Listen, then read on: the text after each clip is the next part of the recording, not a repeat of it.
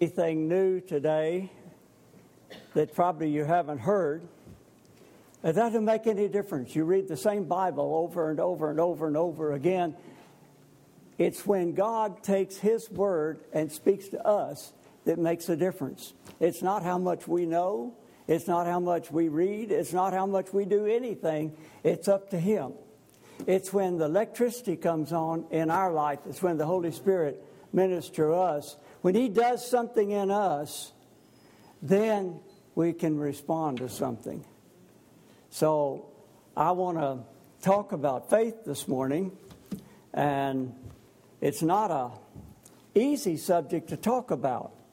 So I'm going to talk about the foundation of faith and the fellowship of faith, and then how faith is the victory.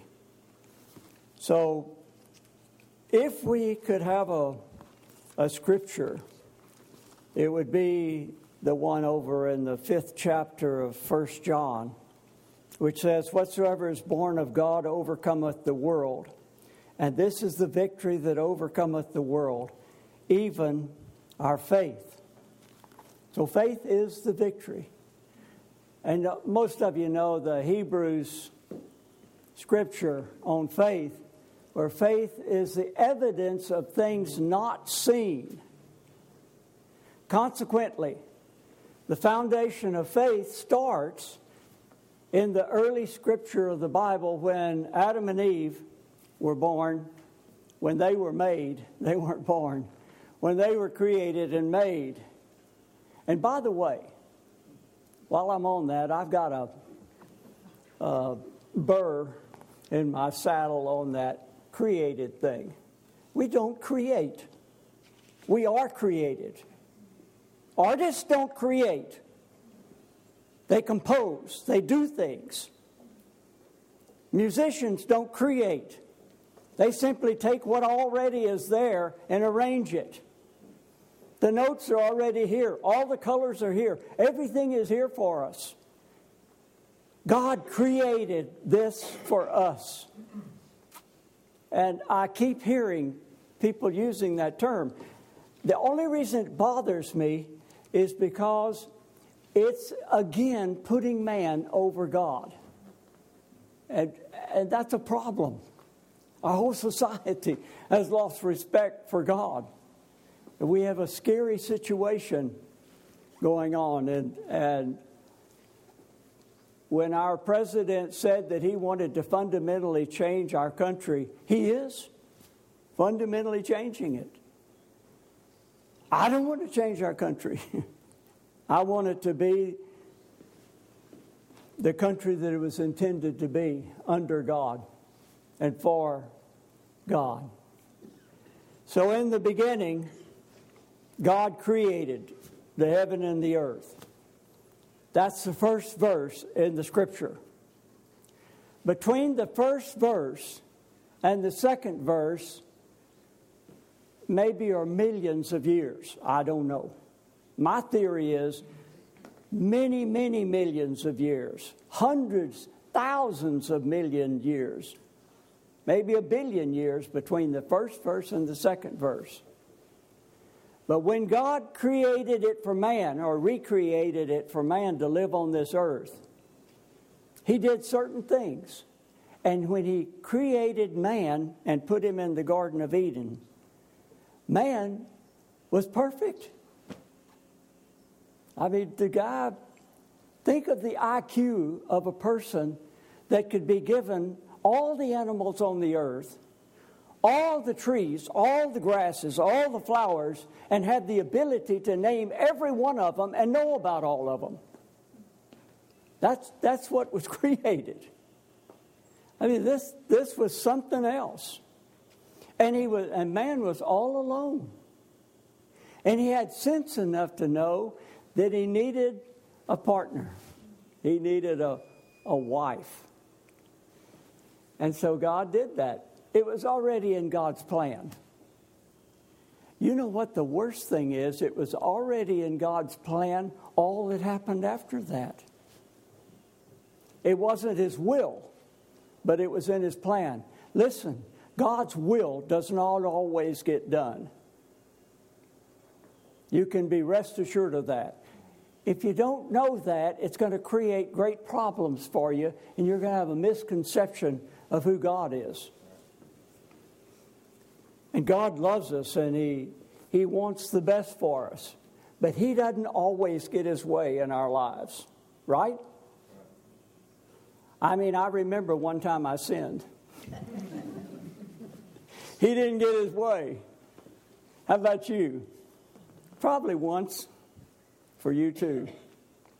Well, that's the story of our lives. And so there's a reason for faith. There was no faith on the earth when Adam and Eve were made. They didn't need faith. They didn't have any faith. They didn't need the attribute of faith. They didn't need the gift of that being in their lives. They didn't have the capacity for faith. Obviously, they had the capacity for imagination in order to be able to name everything. But they didn't have any faith at all. They didn't have to have any faith. Do you have to have faith in something that's unseen? They could say, well, Father, where are you? And here He was, walking with them. Actually, it was Jesus. You'll never see the Father. You'll see Jesus Christ. If you've seen Him, you've seen the Father. If you've seen Him, you've seen the Holy Spirit.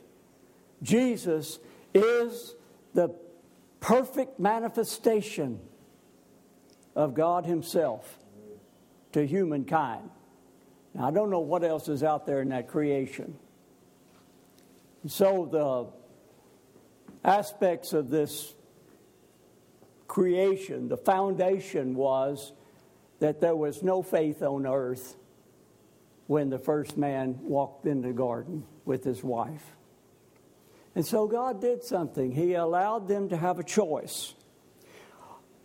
They didn't have a choice on loving Him. When they were created, they loved God perfectly.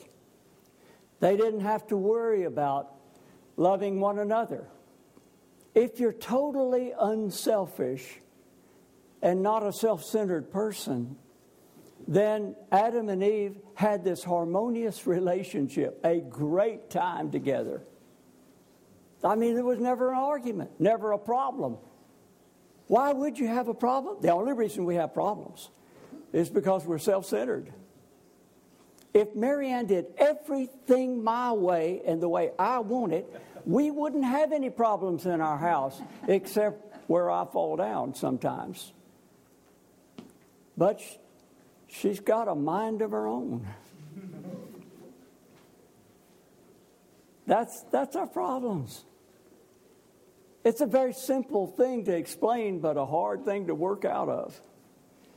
Well, man did disobey in God's choice for him on the tree of the knowledge of good and evil. Now, the Scripture says that God created evil and darkness. Isn't creation a fascinating thing? First, wherever God came from, He had to step out and create space. First, He had to create the space. It's like, it reminds me of when Marianne buys our groceries, we have a counter we put them on. We have to clean off the counter and prepare a place for it. In order to prepare a place for the sun and the moon and the stars and the skies and the dark matter and the light matter and the dark holes and everything else that's in space, space had to be created. And then all that stuff was created. And apparently that all happened in that first verse. God created the heaven and the earth. And then things started falling apart. Well, after man sinned, and sin means you turn from God being God and you make yourself a god. Remember, the devil said, the reason he doesn't want you to do this is because he didn't want you to be a god like him. Well, that wasn't exactly the reason. God's not created. But the created people of God wanted to be like God, wanted to be gods. And so, like sin began to take over their life when they disobeyed Him, when they actually rebelled against God. Rebellion's never a cute thing. Kids talk about being rebellious, and they glorify rebellion in the movies, and they have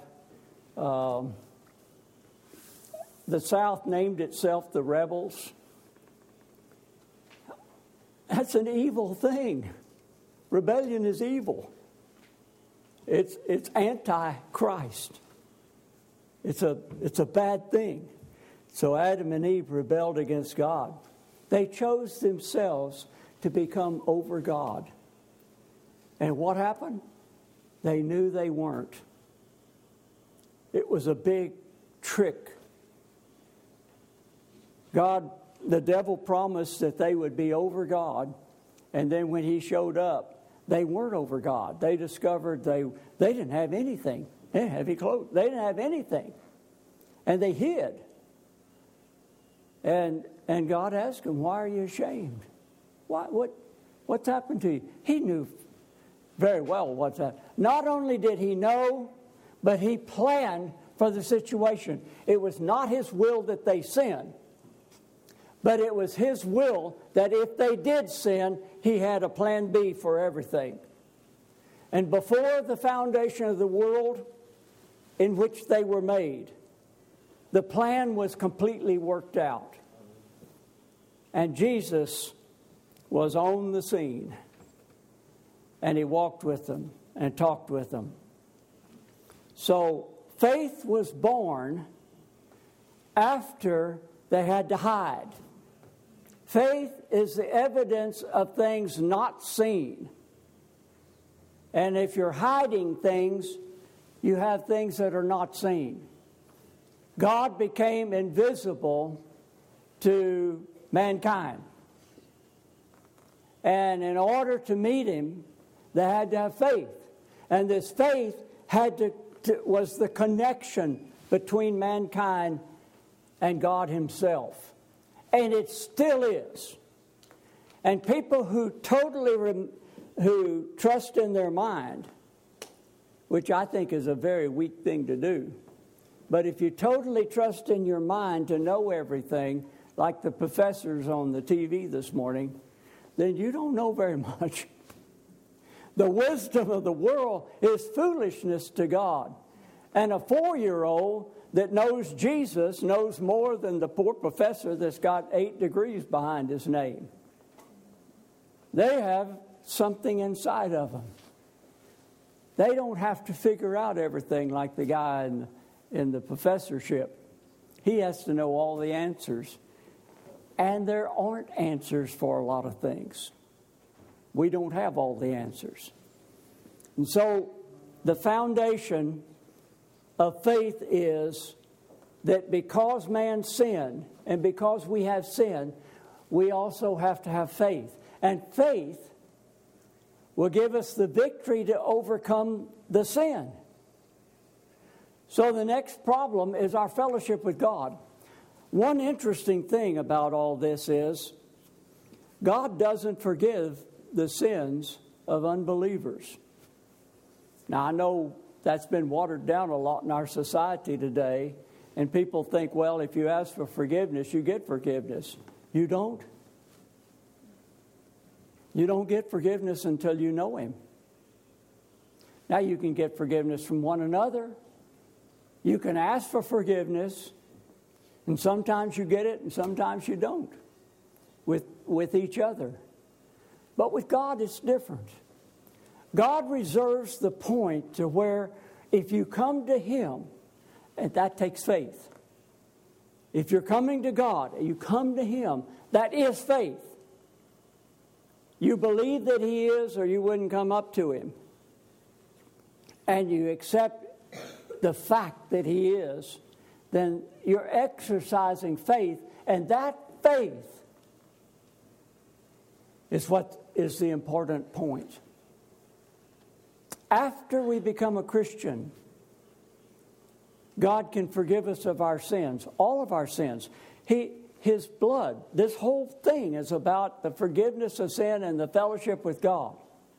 All fellowship is based upon our relationship with one another and what comes in between the relationship. And so, if you have a child and that child is rebelling against you, there's a break in the fellowship. There's a sin there. It could be a sin on either part, either side, but if our child sins against us, there's something in between us. We have to take care of that thing. There are sins that are between us and God. There are sins between us and each other. But ultimately, all sin is answerable to God Himself, because He's the only one that can totally cover it, totally wash it away, totally take care of the problem. And so the sin problem has to do with the fellowship that we have. Sin breaks fellowship. Consequently, the problems that we have with one another and is an ongoing problem. We have within us a sinful heart, a disobedient heart, a disobedient ideal. And we practice our selfishness and express our selfishness, which is our sinful nature acting up, and sins are created. Like the sin of stealing. If I say, well, I want that water right there, and she says, it's mine, I've already drank out of it. I don't care what you want. I only care what I want. All sins are based in selfishness. Everything that you do that's not right with God, the sin problem, He takes care of. He will take care of with us. And so our fellowship with Him has to do with our working on our problem areas and asking Him for forgiveness and seeking that forgiveness, and we get that forgiveness. He moves in us to do those things.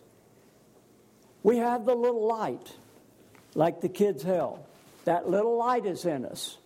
And that little light can be shaded. There's one of the verses says, don't put your light under a bushel basket. Don't cover it up. Don't restrict that light. And sin does that. Sin restricts the light within us and creates a problem between us and the Father, who's in the light Himself. He is the light. And so the Christians are forgiven, completely forgiven, when we accept Jesus Christ as our Lord and Savior. God Himself forgives us of all our sins. Not only does He forgive us of the sins that we're committing now or that we committed in the past, He forgives them for all time in our life. So it's not like we're working with a problem that can't be solved. So if He's already forgiven my sin that I'm going to do next week, He already knows. He's already appropriated the answer. He's already shed the blood. He's already paid for it with His own sacrifice. And so when I come to Him, He's got the big end of the stick. He's got the big end of the yoke. He's got the heavy part. And I come with my little sin and ask Him to forgive. He says, well, look what I've done for you. I've done it. I've taken care of this. So glad you came and asked about it, because now you're forgiven. And then we began the struggle with not doing it again. Well, yeah.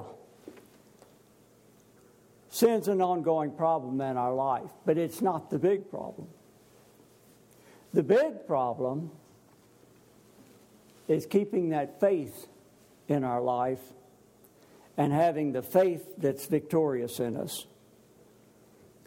It requires prayer. Prayer is made up of a couple of different points. The first one, always the first one, our Father which is in heaven, hallowed be thy name. The first thing is worship. The first thing in prayer, the reason we pray is to enter into worship. The reason that we have song time, which is a part of praying, is to worship God. Why do you worship God? Because it puts God first. When we worship God, we're beginning the process of dying to self and becoming alive to Him. We're allowing Him to become preeminent, to become the God. Our worship of God creates the place. Even the preaching is a part of the worship. Our songs, our giving is a part of worship. Everything that we do that contributes to our dying to self and being alive to Him is a form of worship. And so the worship part of our praying puts us in order. Why do you do things like that? Well, that's when you recognize that He's the Creator. It's a big deal to go through that. You can go through this every day the rest of your life, and you'll never get it all said and figured out. But it's a wonderful thing, especially if you walk out at night and look up into the heavens and you think, my, how small am I? And you look at what God has created and you think, you did all this. There's a reason why we worship and why we put God first.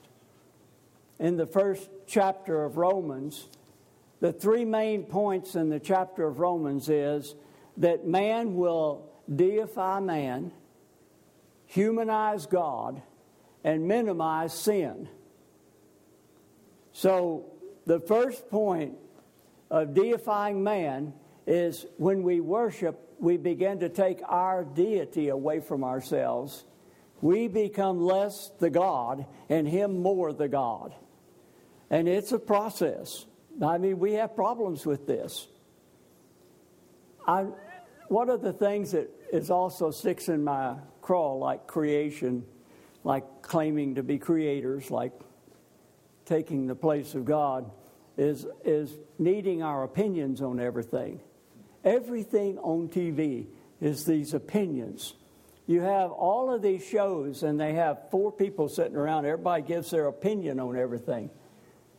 Well, that's fine for being a part of the world. But in this kingdom that we're in, there's only one opinion. Unfortunately, it's not ours. But it's for us. It's completely ours in the sense that it becomes a part of us. When you're born again, when you accept Jesus Christ, He comes in, He takes the whole Word and puts it in you. The whole Bible, stuck in your heart. And all of the gospel, which means good news, is stuck in there in your heart of hearts, your life. And it's not up here yet, because most of you, when you first become a Christian, can't quote the whole Scripture. You might know a few, but you don't know much. But when you open that Bible and look at that verse, and something happens, it's that electricity that goes from that plug into your heart to that little light.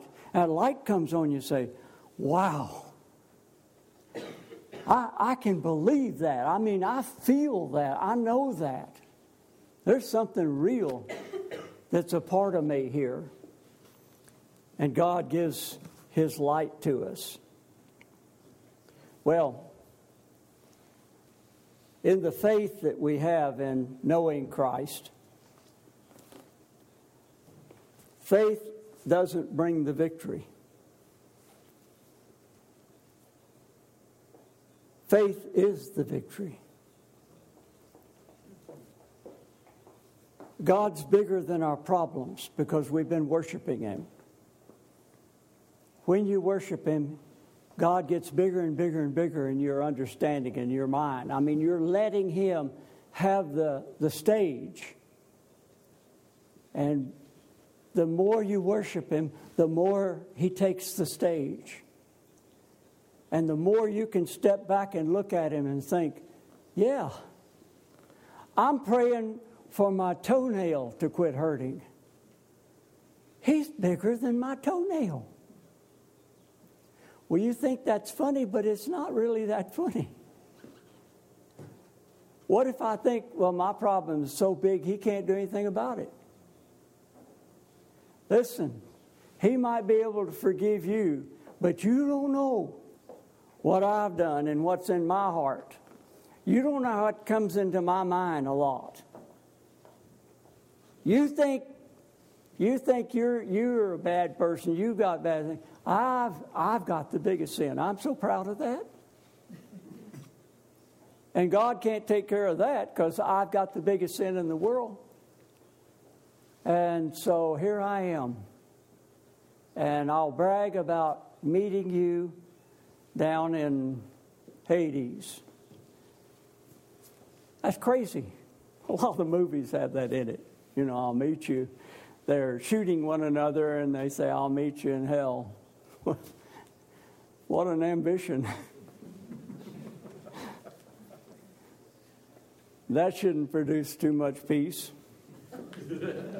But we're so proud of that. We're so proud of our wrongness, our evil.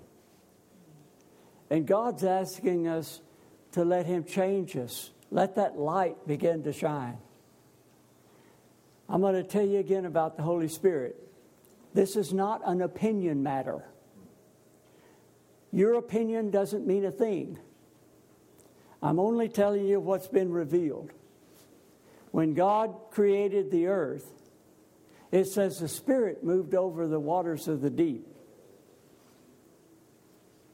That wasn't bigger than the world. It was just moving over the waters of the deep.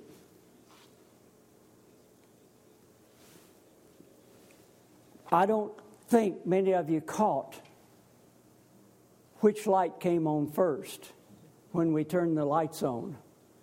When the kids were holding them, you don't know which light came on first or back by your sight. We know by theory, or because we've been told that electricity travels, and therefore it had to hit the first light first and get to the end light. But we didn't see that. And the Holy Spirit is like Jesus. In fact, just like Jesus. They're exactly the same. In fact, they are the same. And the Father's the same. And so here's the Holy Spirit. Jesus was maybe my size, maybe not as big as me. Most people weren't in that day. Maybe 5'9", 5'10".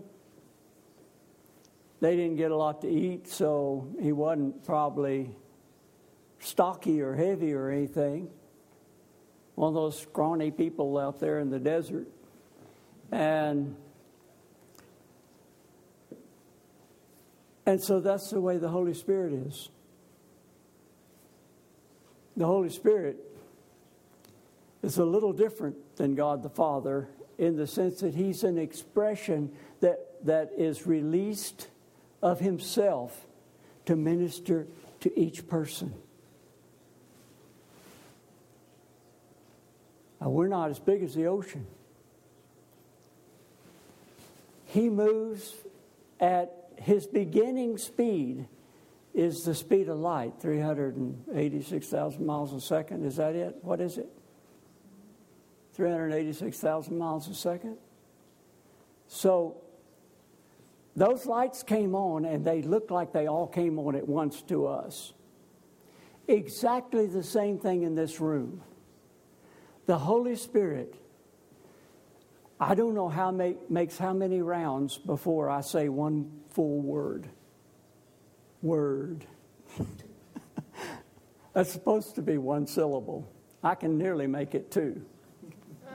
Well, in that one state, in that one word, the Holy Spirit has been through this group how many times? I don't know how many times because he also was traveling around the world through a lot of other. But let's say he's going 10 to the 10th power times the speed of light because he's God. he can go into, what do they call it in the space program? Hyperdrive or hyper something. Think of that. We think he's every place at once, but he's not. He's ministering to you. He's just touching you. It's like he's got an individual love affair going on with you personally. And he's revealing what to us? What's his job? It's to reveal Jesus Christ to us. He's revealing Jesus that we might love Jesus and make him preeminent in our life. The more you fall in love with Jesus, the greater your capacity to overcome the sin problem in the fellowship relationship. The greater our capacity to express this releases our faith. Faith is a gift. It was a gift because man was already created and they sinned, and God gave them the gift to overcome the sin and to know him. Faith is a gift to us. And there's a gift of faith. Faith is a gift to us because it's a gift to every person. And also there's a gift of faith, like the gift of tongues or the gift of healing or the gift of something. So you've got faith. And your light's either on or it's not on. If you don't know Jesus, your light isn't on. And what do you do to get the light on? I believe in Jesus. I accept him right now. I have chosen to go where he's at and to believe him right now in my mind. I accept that. It's a middle thing to start with. And then God touches your spirit. As soon as you make a move, as soon as there's any effort, he's already paid for all that. He's already accepted you. He loves every person in the world just the same. And now he's asking you to come to him. And when we come to him, he accepts us. And when we accept him, we're exercising faith. And that faith, even though it might be small at the beginning, it's big enough to encompass God. That's how big our faith is. We start off with great faith. So I drew a diagram of the whole thing. Here it is. The whole wonderful plan. This is us and God. And our faith has brought us together. That's created the relationship, the fellowship. Our faith has responded, his creation has responded in us together. And then the gifts are out here. Whatever we're praying for. We're praying for healing or for funds. We pray a lot for money. And the lottery and things like that. And we're praying for forgiveness. And we're praying for protection. There's a few more things we pray for, but primarily they're here. We pray for that. And they're the gifts that are outside. The victory is to get to this point. Now, your problem is to figure out which one is you and which one is God in this. And you know what? Doesn't make any difference. Because we become one with him. And it doesn't make any difference about how many of the gifts that he's got out there for us. And when we receive one of those gifts, we're receiving it by faith. Our faith is already there because the faith is what creates the victory. The faith doesn't produce a victory, never produces anything outside of us. It's already there. Our faith is the victory. Being with Christ is the victory. recognizing that He's recognized us is the greatest joy in the world. When a person prays a prayer or is thinking about something and you get an answer, bigger than the answer is that God would stop, take time, and look at you and give you the time of day to give you an answer. The fact that He would even come to us is an amazing thing. At least if I were God, I could choose better than me to fool around with. And I think that our coming to Him, our belief in Him, our acceptance of Him and being thrilled with Him is the answer. And it's the answer for our healings. What does He do outside it? Well, He gives us forgiveness. He answers the prayers. He gives us many things. He gives them in different ways. We don't always know how to interpret them. I don't even know how to interpret protection. I pray for safety, and when I drive, I pray for safety. The older I get, the more I pray for safety. I can't see what's behind me if I don't have cameras and mirrors and things, because it's really hard to get around there and look up behind you.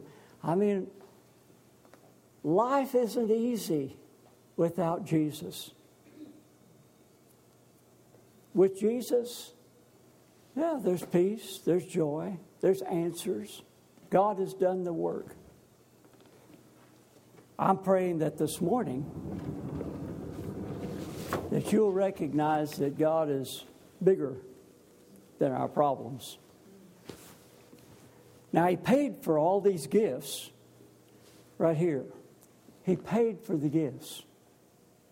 And what is this? It's in remembrance. That's why it's written across here. In remembrance of me. He said, do this in remembrance of me. Jesus was speaking. When we remember that our faith is going to bring us together in Him, even our faith in this sacrament is an amazing thing. We don't make it a real big deal because we have this fast food type of communion. But start praying now as if you were at the altar of God. Start letting that begin to soak in right now. That when you receive this, He said, you're taking my body, my flesh and blood. Now, He said that. We know that this is a wafer and grape juice. He doesn't know that. He thinks it's His blood and Himself that He's giving to you. That's what Jesus offers. What if you actually have faith in that? Every answer is complete. Not in the physical element of it, but the faith that the element is the very presence of God. And the presence of God is our healing. The presence of God is our forgiveness. The presence of God is our provisions. The presence of God is our release and freedom.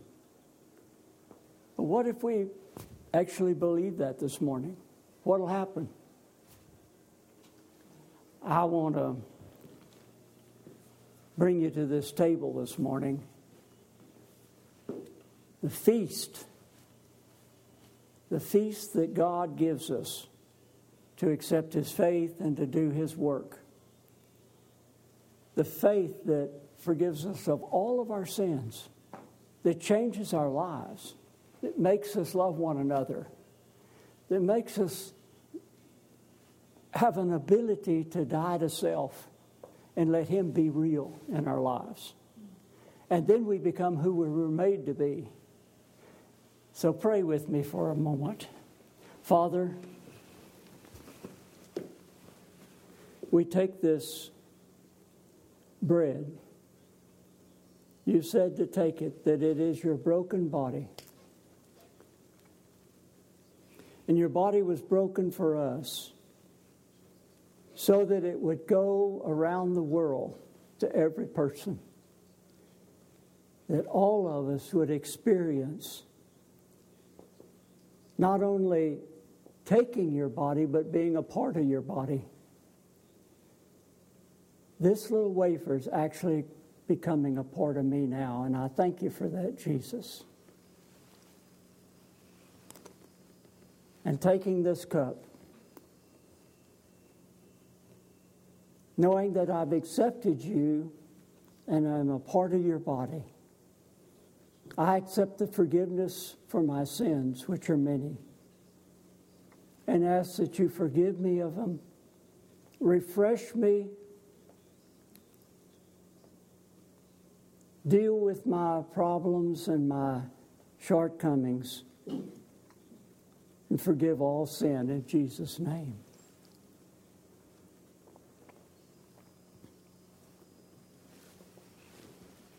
This is the body and blood of Jesus. Would those assisting come forward?